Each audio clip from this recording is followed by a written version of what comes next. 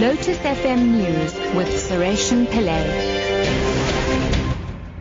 12 o'clock, good afternoon. Hundreds of COSATU members are taking part in a nationwide protest in various cities.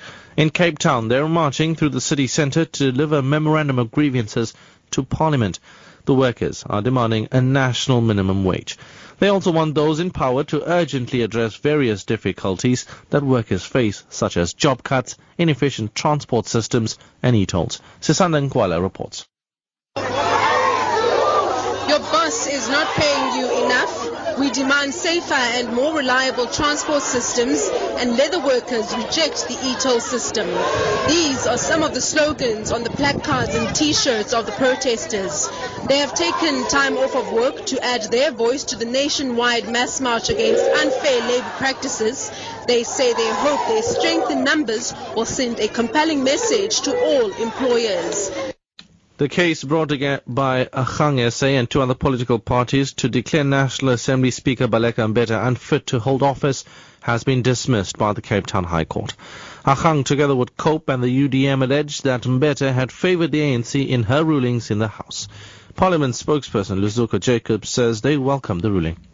The judge has spoken, and the judgment is emphatic. It's very clear. The matter has been dismissed. Parliament notes and welcomes the judgment. It's a very comprehensive judgment.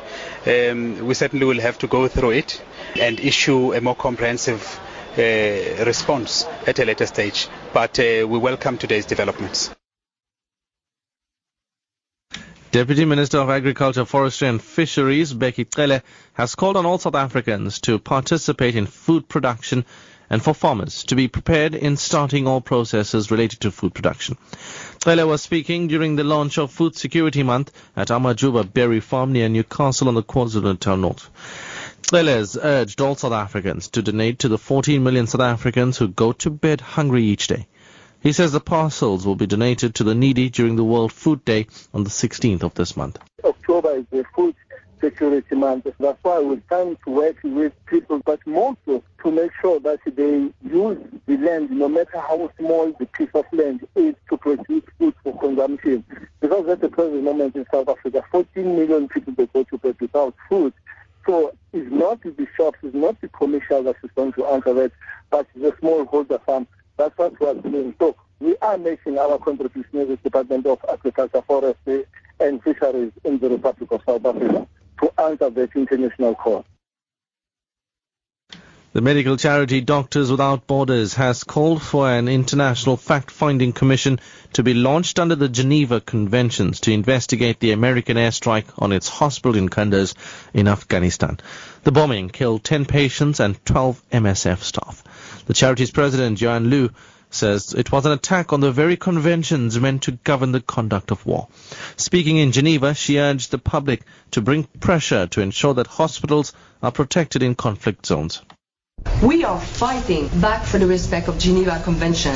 As doctors, we are fighting back for the safety of patients. We need you, as members of the public, to stand with us to insist that even wars have rules.